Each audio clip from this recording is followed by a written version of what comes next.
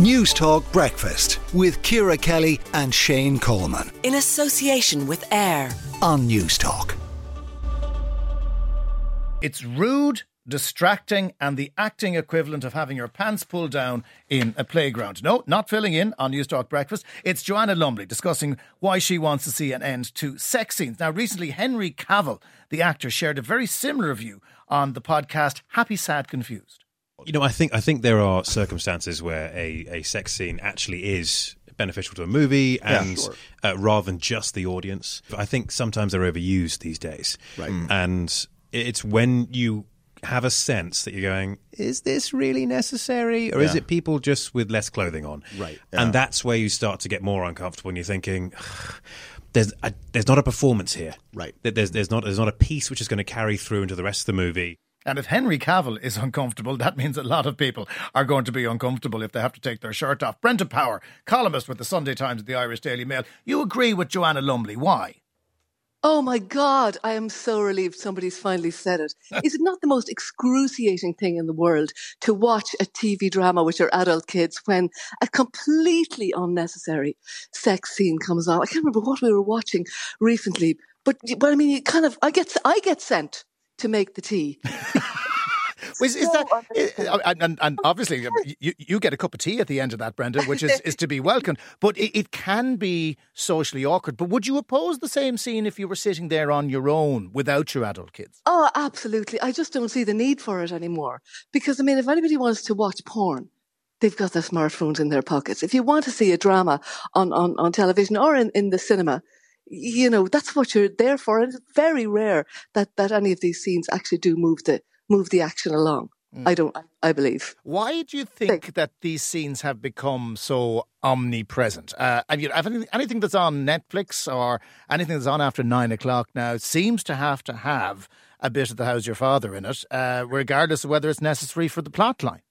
But there's no such thing as after 9 o'clock now anyway, because everything can be taped and watched at 6 p.m. or 7:30, regardless of who's in the room. I don't know. I mean, apparently there was a drop-off in the number of or the proliferation of these in the sort of last decade, and then they seem to have come back into popularity. I don't know. I completely agree with Joanna Lumley, though. I often feel sorry for the actors.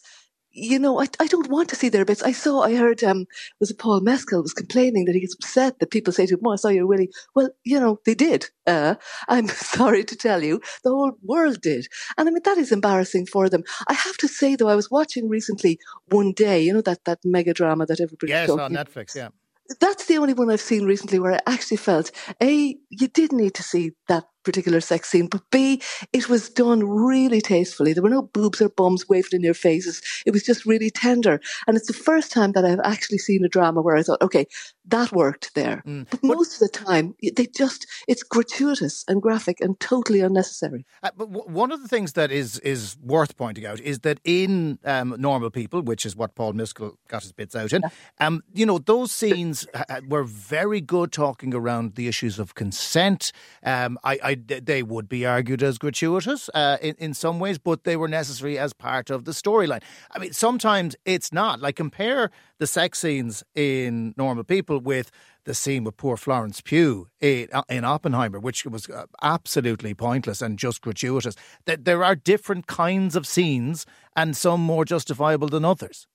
But this is what I mean, and that's why you can defend the one in One Day, for instance. Yeah. A, because it's not embarrassing for the actors, because you don't really see very much, which I didn't want to anyway. But also, it was necessary.